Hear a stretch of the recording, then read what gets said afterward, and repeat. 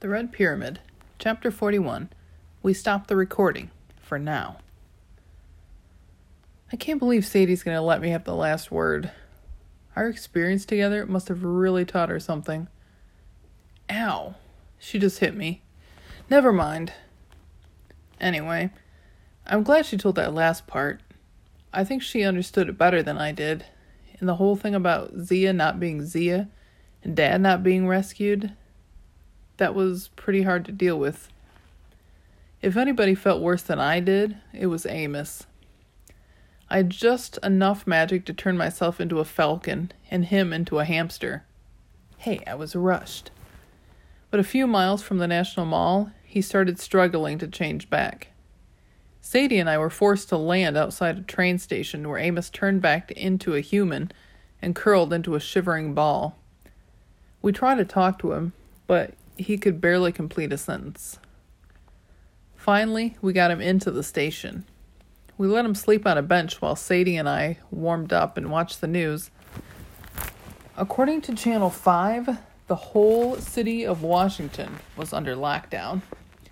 There'd been reports of explosions and weird lights at the Washington Monument, but all the cameras could show us was a big square of melted snow in the mall, which kind of made for boring video. Experts came on and talked about terrorism, but eventually it became clear that there'd been no real permanent damage, just a bunch of scary lights. After a while, the media started speculating about freak storm activity or a rare southern appearance of the northern lights. Within an hour, the authorities opened up the city. I wish we had Bast with us, because Amos was in no shape to be our chaperone. But we managed to buy tickets for our sick uncle and ourselves as far as New York. I slept on the way, the amulet of Horus clutched in my hand. We got back to Brooklyn at sunset. We found the mansion burned out, which we'd expected, but we had nowhere else to go. I knew we'd made the right choice when we guided Amos through the doorway and heard a familiar, "Ah! Khufu!" Sadie cried. The baboon tackled her in a hug and climbed onto her shoulders. He picked at her hair, seeing if she'd brought him any good bugs to eat. Then he jumped off and grabbed a half-melted basketball. He grunted at me incessantly, pointing to a makeshift basket he'd made out of some burned beams and a laundry basket. It was a gesture of forgiveness, I realized. He had forgiven me for sucking in his favorite game, and he was offering lessons. Looking around, I realized that he'd try to clean up in his own baboon way. He dusted off the one surviving sofa, stacked Cheerio boxes in the fireplace, and even put a dish of water and fresh food out for Muffin, who was curled up asleep on a little pillow.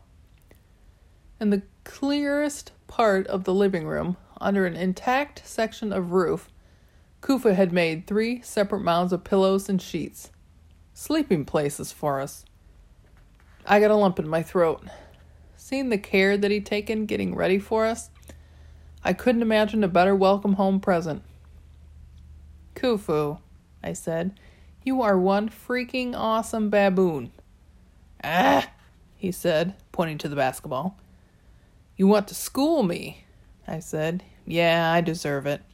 Just give me a second, too." My smile melted when I saw Amos. He drifted over to the ruined statue of Thoth. The god's cracked ibis head lay at his feet. His hands had broken off, and his tablet and stylus lay shattered on the ground. Amos stared at the headless god, the patron of magicians, and I could guess what he was thinking. A bad omen for a homecoming. "It's okay," I told him. "We're going to make it right." If Amos heard me, he gave no sign. He drifted over to the couch and plopped down, putting his head in his hands. Sadie glanced at me uneasily. Then she looked around at the blackened walls, the crumbling ceiling, the charred remains of the furniture. "Well," she said, trying to sound upbeat, "how about I play basketball with Khufu, and you clean the house. Even with magic, it took us several weeks to put the house back in order. That was just to make it livable. It was hard without Isis and Horace helping, but we could still do magic. It just took a lot more concentration and a lot more time. Every day I went to sleep feeling as if I'd done 12 hours of hard labor. But eventually we got the walls and ceilings repaired and cleaned up the debris until the house no longer smelled of smoke. We even managed to fix the terrace and the pool. We brought Amos out to watch us release the wax crocodile figurine into the water, and Philip of Macedonia sprang to life. Amos almost smiled when he saw that. Then he sank into a chair on the terrace and stared desolately at the Manhattan skyline. I began to wonder if he would ever be the same. He had lost too much weight. His face looked haggard. Most days he wore his bathrobe and didn't even bother to comb his hair. He was taken over by Seth, Sadie told me one morning when I mentioned how worried I was. Do you have any idea how violating that is? His will was broken. He doubts himself and, well, it may take a long time. We tried to lose ourselves in work. We repaired the statue of Thoth and fixed the broken Shopti in the library. I was better at grunt work, moving blocks of stone or heaving ceiling beams into place. Sadie was better at fine details, like repairing the hieroglyphic seal on the door.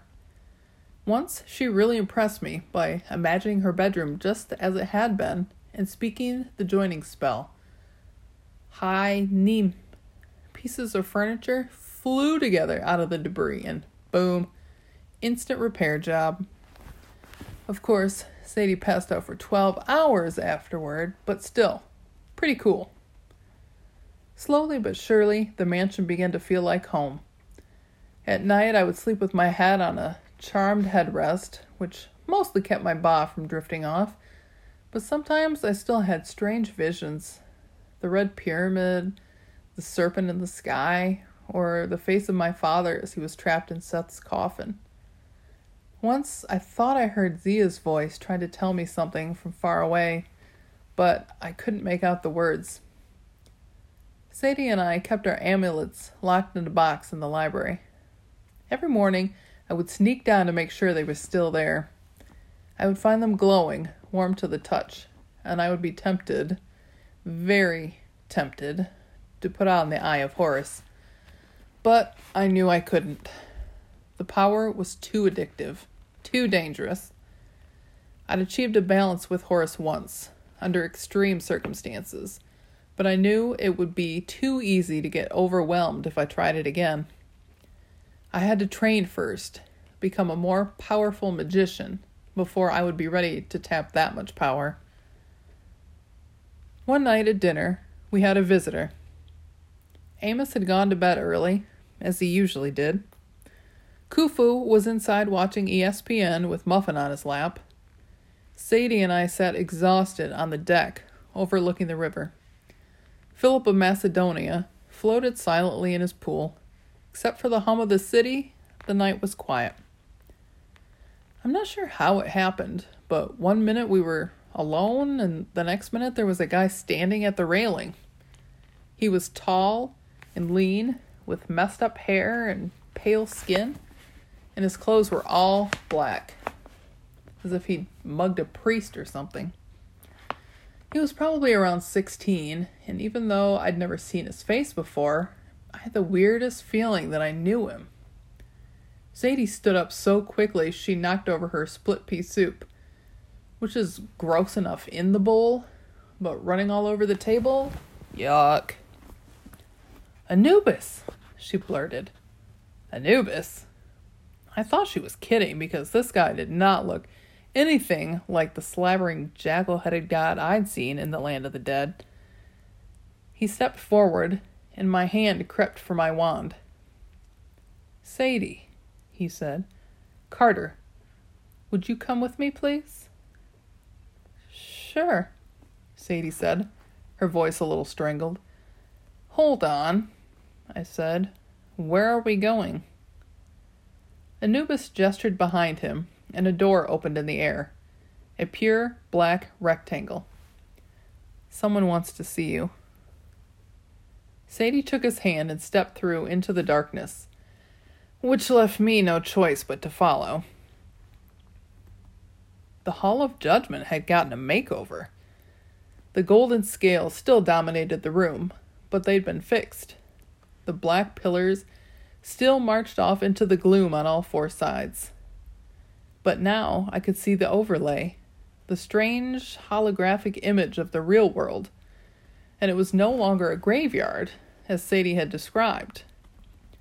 It was a white living room with tall ceilings and huge picture windows. Double doors led to a terrace that looked out over the ocean. I was struck speechless. I looked at Sadie, and judging from the shock on her face, I guess she recognized the place too. Our house in Los Angeles, in the hills overlooking the Pacific, the last place we'd lived as a family. The Hall of Judgment is intuitive, a familiar voice said. It responds to strong memories. Only then did I notice the throne wasn't empty anymore. Sitting there, with Amit the Devourer curled at his feet, was our father. I almost ran to him, but something held me back. He looked the same in many ways.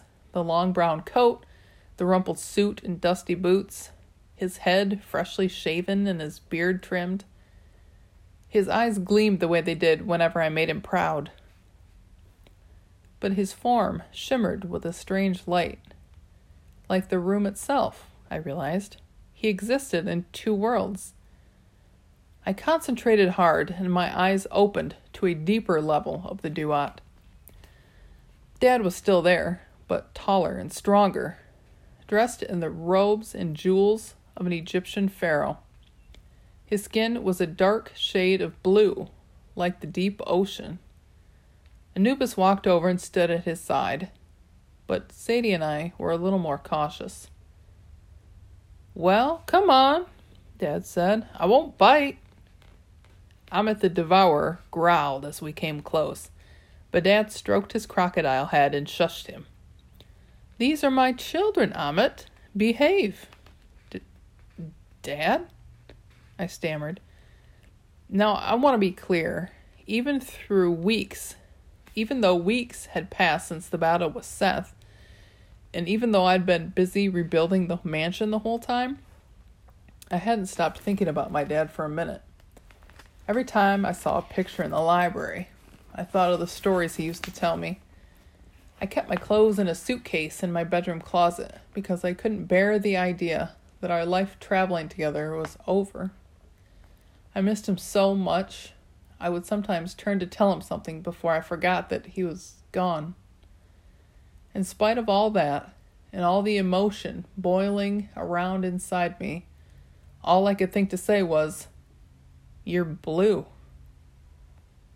Dad's laugh was so normal, so him, that it broke the tension. The sound echoed through the hall, and even Anubis cracked a smile. "Goes with the territory," Dad said. "I'm sorry I didn't bring you here sooner, but things have been..." He looked at Anubis for the right word. "Complicated," Anubis suggested. "Complicated. I have meant to tell you both how proud I am of you, how much the gods are in your debt." "Hang on," Sadie said. She stomped right up to the throne. Amit growled at her, but Sadie growled back, which confused the monster into silence. "What are you?" she demanded. "My dad? Osiris? Are you even alive?" Dad looked at Anubis. "What did I tell you about her?" "Fiercer than Amit," I said. "You didn't need to tell me." Anubis' face was grave. "I've learned to fear that sharp tongue." Sadie looked outraged. "Excuse me?" "To answer your question," Dad said, "I am both Osiris and Julius Cain. I am alive and dead, though the term recycled might be closer to the truth." Osiris is the god of the dead and the god of new life. To return him to his throne, you had to die, I said. You knew this going into it. You intentionally hosted Osiris, knowing you would die. I was shaking with anger. I didn't realize how strongly I'd felt about it, but I couldn't believe what my dad had done. This is what you meant by making things right? My dad's expression didn't change. He was still looking at me with pride and downright joy, as if everything I did delighted him, even my shouting. It was infuriating. I missed you, Carter, he said. I can't tell you how much, but we made the right choice. We all did. If you had saved me in the world above, we would have lost everything. For the first time in millennia, we have a chance at rebirth and a chance to stop chaos because of you. There had to be another way, I said. You could have fought as a mortal without... Carter, when Osiris was alive, he was a great king. But when he died, he became 1,000 times more powerful, I said, remembering the story Dad used to tell me. My father nodded. The duat is the foundation for the real world. If there is chaos here, it reverberates in the upper world. Helping Osiris to his throne was a first step, 1,000 times more important than anything I could have done in the world above, except being your father. And I am still your father. My eyes stung. I guess I understood what he was saying, but I didn't like it. Sadie looked even angrier than me, but she was glaring at Anubis. Sharp tongue? She demanded. Dad cleared his throat. Children, there is another reason I made my choice, as you can probably guess. He held out his hand, and a woman in a black dress appeared next to him. She had golden hair, intelligent blue eyes, and a face that looked familiar. She looked like Sadie. Mom, I said. She gazed back and forth from Sadie to me in amusement, as if we were the ghost. Julius told me how much you've grown, but I couldn't believe it. Carter, I bet you're shaving. Mom, and dating girls. Mom. Have you ever noticed how parents can go from the most wonderful people in the world to totally embarrassing in 3 seconds? She smiled at me, and I had to fight with about 20 different feelings at once. I'd spent years dreaming of being back with my parents, together in our house in LA. But not like this. Not with the house, just an after image and my mom a spirit and my dad recycled. I felt like the world was shifting under my feet, turning into sand. We can't go back, Carter, Mom said, as if reading my mind. But nothing is lost, even in death. Do you remember the law of conservation? It had been 6 years since we last sat together in the living room, this living room, and she'd read me the laws of physics, the way most parents read bedtime stories. But I still remembered. Energy and matter can't be created or destroyed. Only changed, my mother agreed, and sometimes changed for the better. She took Dad's hand, and I had to admit, blue and ghostly or not, they kind of looked happy. Mum, Sadie swallowed. For once, her attention wasn't on Anubis. Did you really... was that... Yes, my brave girl. My thoughts mixed with yours. I'm so proud of you. And thanks to Isis, I feel like I know you as well.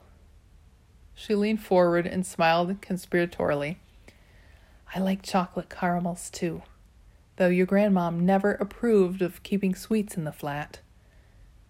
Sadie broke into a relieved grin. I know, she's impossible. I got the feeling they were going to start chatting for hours, But just then, the Hall of Judgment rumbled. Dad checked his watch, which made me wonder what time zone the land of the dead was in. We should wrap things up, he said. The others are expecting you. Others? I asked. A gift before you go. Dad nodded to Mom. She stepped forward and handed me a palm-sized package of folded black linen. Sadie helped me unwrap it, and inside was a new amulet, one that looked like a column or a tree trunk or... Is that a spine? Sadie demanded. It's called a jed, he said. My symbol. The spine of Osiris. Yuck, Sadie muttered. Mom laughed. It is a bit yuck, but honestly, it's a powerful symbol. Stands for stability, strength. Backbone? I asked. Literally? Mom gave me an approving look, and again I had the surreal shifting feeling. I couldn't believe I was standing here, having a chat with my somewhat dead parents. Mom closed the amulet into my hands. Her touch was warm, like a living person's. Jed also stands for the power of Osiris, renewed life from the ashes of death. This is exactly what you will need if you are to stir the blood of the pharaohs and others and rebuild the house of life. The house won't like that, Sadie put in. No, my mom said cheerfully. They certainly won't. The Hall of Judgment rumbled again. It is time, Dad said. We'll meet again, children, but until then, take care. Be mindful of your enemies, Mom added. And tell Amos, Dad's voice trailed off thoughtfully, remind my brother that Egyptians believe in the power of the sunrise. They believe each morning begins not just a new day, but a new world. Before I could figure out what that meant, the Hall of Judgment faded, and we stood with Anubis in a field of darkness. I'll show you the way, Anubis said. It is my job. He ushered us to a space in the darkness that looked no different from any other. But when he pushed with his hand, a door swung open. The entrance blazed with daylight. Anubis bowed formally to me. Then he looked at Sadie with a glint of mischief in his eyes. It's been stimulating.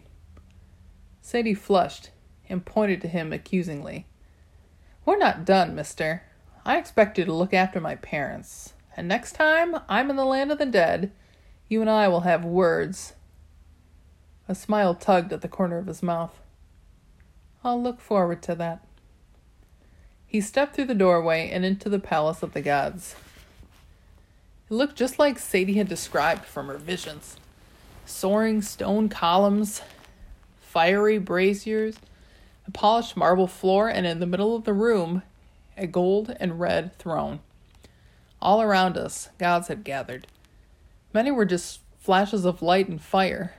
Some were shadowy images that shifted from animal to human. I recognized a few. Thoth flickered into view as a wild-haired guy in a lab coat before turning into a cloud of green gas.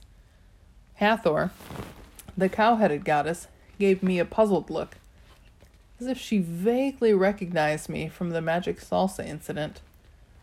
I looked for Bast, but my heart fell. She didn't seem to be in the crowd. In fact, most of the gods I didn't recognize.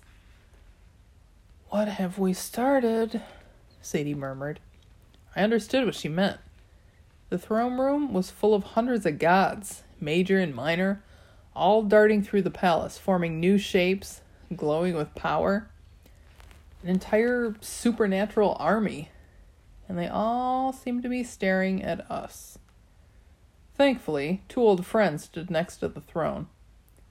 Horus wore full battle armor and a Kopesh sword at his side. His coal-lined eyes, one gold, one silver, were as piercing as ever.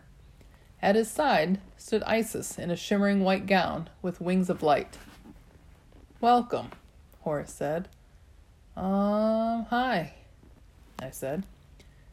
He has a way with words, Isis muttered, which made Sadie snort. Horace gestured to the throne. I know your thoughts, Carter, so I think I know what you will say, but I have to ask you one more time. Will you join me? We could rule the earth and the heavens. Ma'at demands a leader. Yeah, so I've heard. I would be stronger with you as my host. You've only touched the surface of what combat magic can do.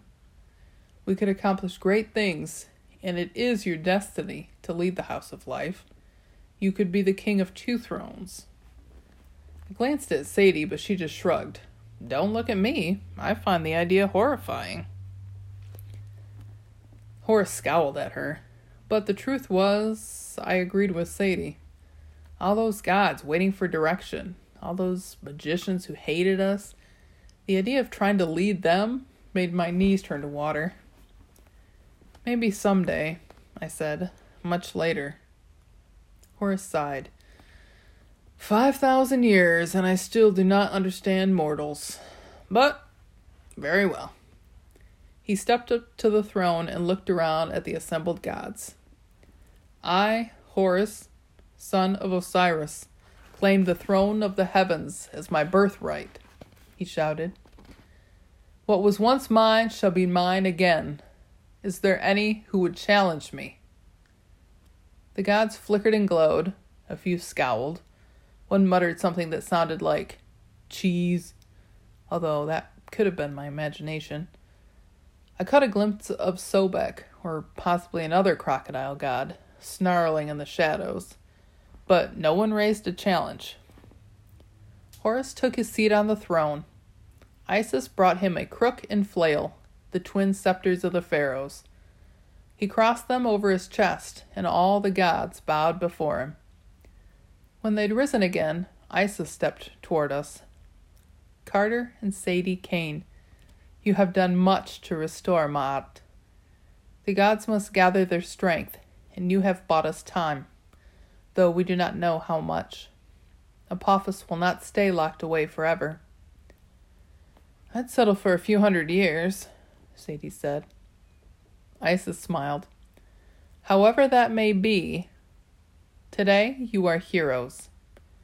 The gods owe you a debt, and we take our debts seriously. Horus rose from the throne. With a wink at me, he knelt before us. The other gods shifted uncomfortably, but then followed his example. Even the gods in fire form dimmed their flames. I probably looked pretty stunned because when Horus got up again, he laughed. You look like that time when Zia told you. Yeah, could we skip that part? I said quickly. Letting a god into your head has serious disadvantages. Go in peace, Carter and Sadie, Horus said. You will find our gift in the morning. Gift? I asked nervously. Because if I got one more magic amulet, I was going to break out in a cold sweat.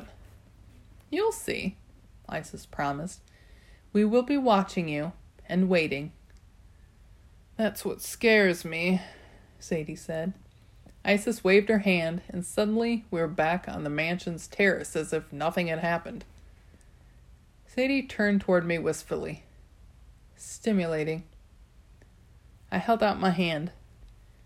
The Jed amulet was glowing and warm in its linen wrapping.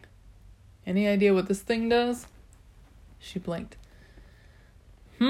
Oh, don't care. What did Anubis look like to you? He looked like a guy, so? A good-looking guy, or a slobbering, dog-headed guy? I guess not the dog-headed guy. I knew it! Sadie pointed at me as if she'd won an argument. Good-looking, I knew it! And with a ridiculous grin, she spun around and skipped into the house. My sister, as I may have mentioned, is a little strange. The next day, we got the god's gift. We woke to find that the mansion had been completely repaired down to the smallest detail. Everything we hadn't finished yet, probably another month's worth of work, was done. The first thing I found were new clothes in my dresser, and after a moment's hesitation, I put them on. I went downstairs and found Khufu and Sadie dancing around the restored great room. Khufu had a new Lakers jersey and a brand new basketball. The magical brooms and mops were busy doing their cleaning routine. Sadie looked up at me and grinned, and then her expression changed to shock. "Carter, what are you wearing?" I came down the stairs, feeling even more self-conscious. The closet had offered me several choices this morning, not just my linen robes. My old clothes had been there, freshly cleaned. A button-down shirt, starched khaki slacks, loafers. But there had also been a third choice, and I'd taken it. Some Reeboks, blue jeans, a t-shirt, and a hoodie. "It's, all cotton," I said. "Okay for magic." Dad would probably think I look like a gangster. I thought for sure Sadie would tease me about that, and I was trying to beat her to the punch. She scrutinized every detail of my outfit. Then she laughed with absolute delight. "It's brilliant, Carter. You look almost like a regular teenager. And Dad would think..." She pulled my hoodie over my head. "Dad would think you look like an impeccable magician, because that's what you are. Now, come on. Breakfast is waiting on the patio." We were just digging in when Amos came outside, and his change of clothes was even more surprising than mine. He wore a crisp, new chocolate-colored suit with a matching coat and fedora.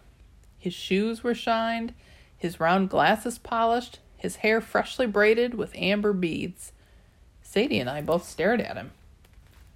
"What?" he demanded. "Nothing," we said in unison.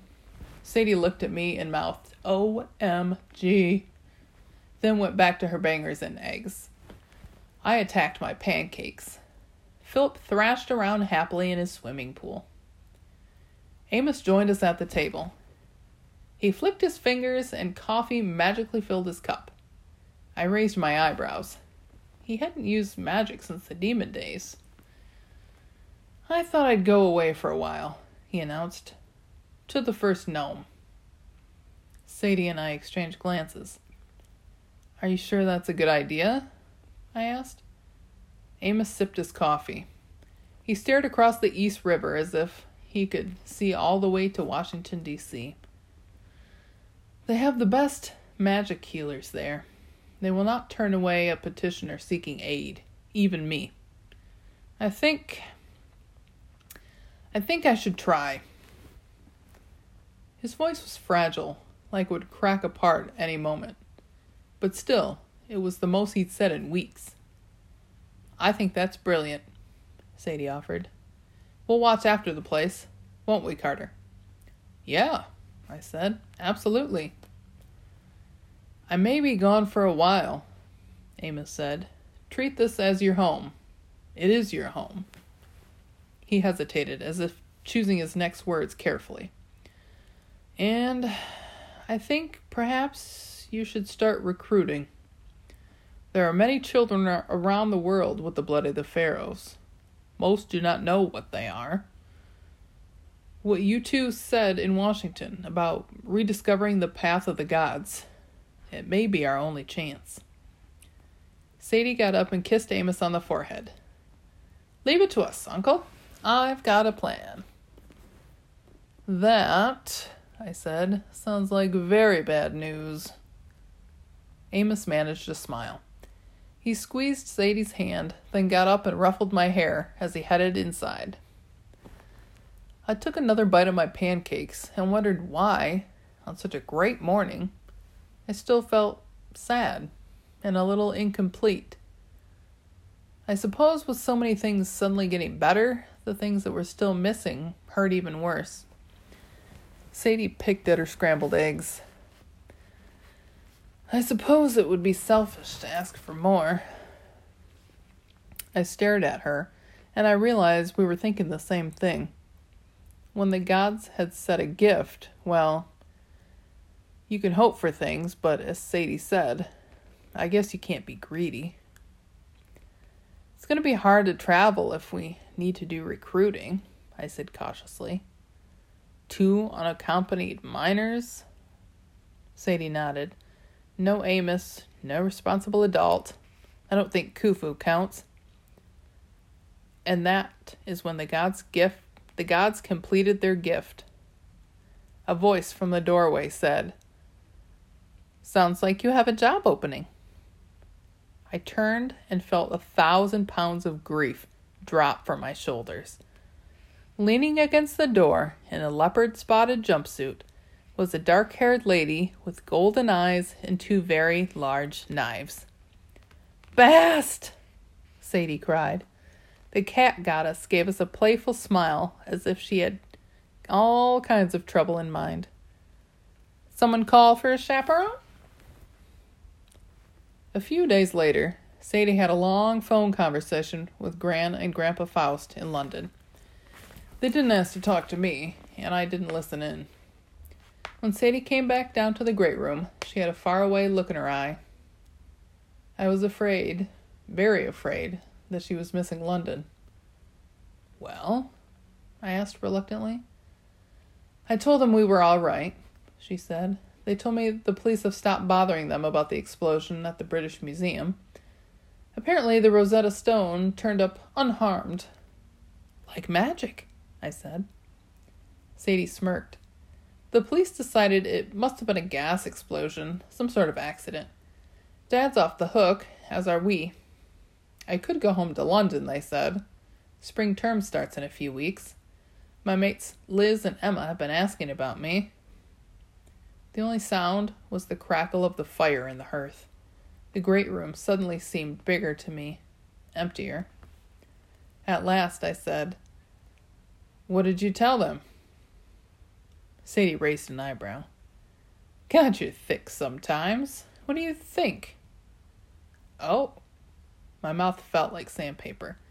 "I guess it'll be good to see your friends and get back to your old room and..." Sadie punched my arm. "Carter, I told them I couldn't very well go home because I was already home. This is where I belong. Thanks to the duat, I can see my friends whenever I want. And besides, you'd be lost without me." I must have grinned like a fool, because Sadie told me to wipe the silly look off my face, but she sounded pleased about it. I suppose she knew she was right, for once. I would have been lost without her. And no, Sadie, I can't believe I just said that either. Just when things were settling down into a nice, safe routine, Sadie and I embarked on our new mission. Our destination was a school that Sadie had seen in a dream. I won't tell you which school, but Bast drove us a long way to get there. We recorded this tape along the way. Several times the forces of chaos tried to stop us. Several times we heard rumors that our enemies were starting to hunt down other descendants of the pharaohs, trying to thwart our plan. We got to the school the day before the spring term started. The hallways were empty, and it was easy to slip inside. Sadie and I picked a locker at random, and she told me to set the combination. I summoned some magic and mixed around the numbers. 13, 32, 33. Hey, why mess with a good formula? Sadie said a spell, and the locker began to glow. Then she put the package inside and closed the door. "You sure about this?" I asked. She nodded. "The locker is partially in the duat. It'll store the amulet until the right person opens it. But if the Jed falls into the wrong hands..." "It won't," she promised. "The blood of the pharaohs is strong. The right kids will find the amulet. If they find out how to use it, their powers should awaken. We have to trust that the gods will guide them to Brooklyn." "We won't know how to train them," I argued. "No one has studied the path of the gods for 2,000 years. "We'll figure it out," Sadie said. "We have to." "Unless Apophis gets us first," I said. "Or Desjardins and the House of Life. Or unless Seth breaks his word. Or 1,000 other things go wrong. Yes, Sadie said with a smile. Be fun, eh? We locked the locker and walked away. Now we're back at the 21st Gnome in Brooklyn. We're going to send out this tape to a few carefully chosen people and see if it gets published. Sadie believes in fate. If the story falls into your hands, there's probably a reason. Look for the Jed. It won't take much to awaken your power. Then the trick is learning to use that power without dying. As I said at the beginning, the whole story hasn't happened yet. Our parents promised to see us again, so I know we'll have to go back to the land of the dead eventually, which I think is fine with Sadie, as long as Anubis is there. Zia is out there somewhere, the real Zia. I intend to find her. Most of all, chaos is rising. Apophis is gaining strength, which means we have to gain strength too. Gods and men, united like in olden times. It's the only way the world won't be destroyed.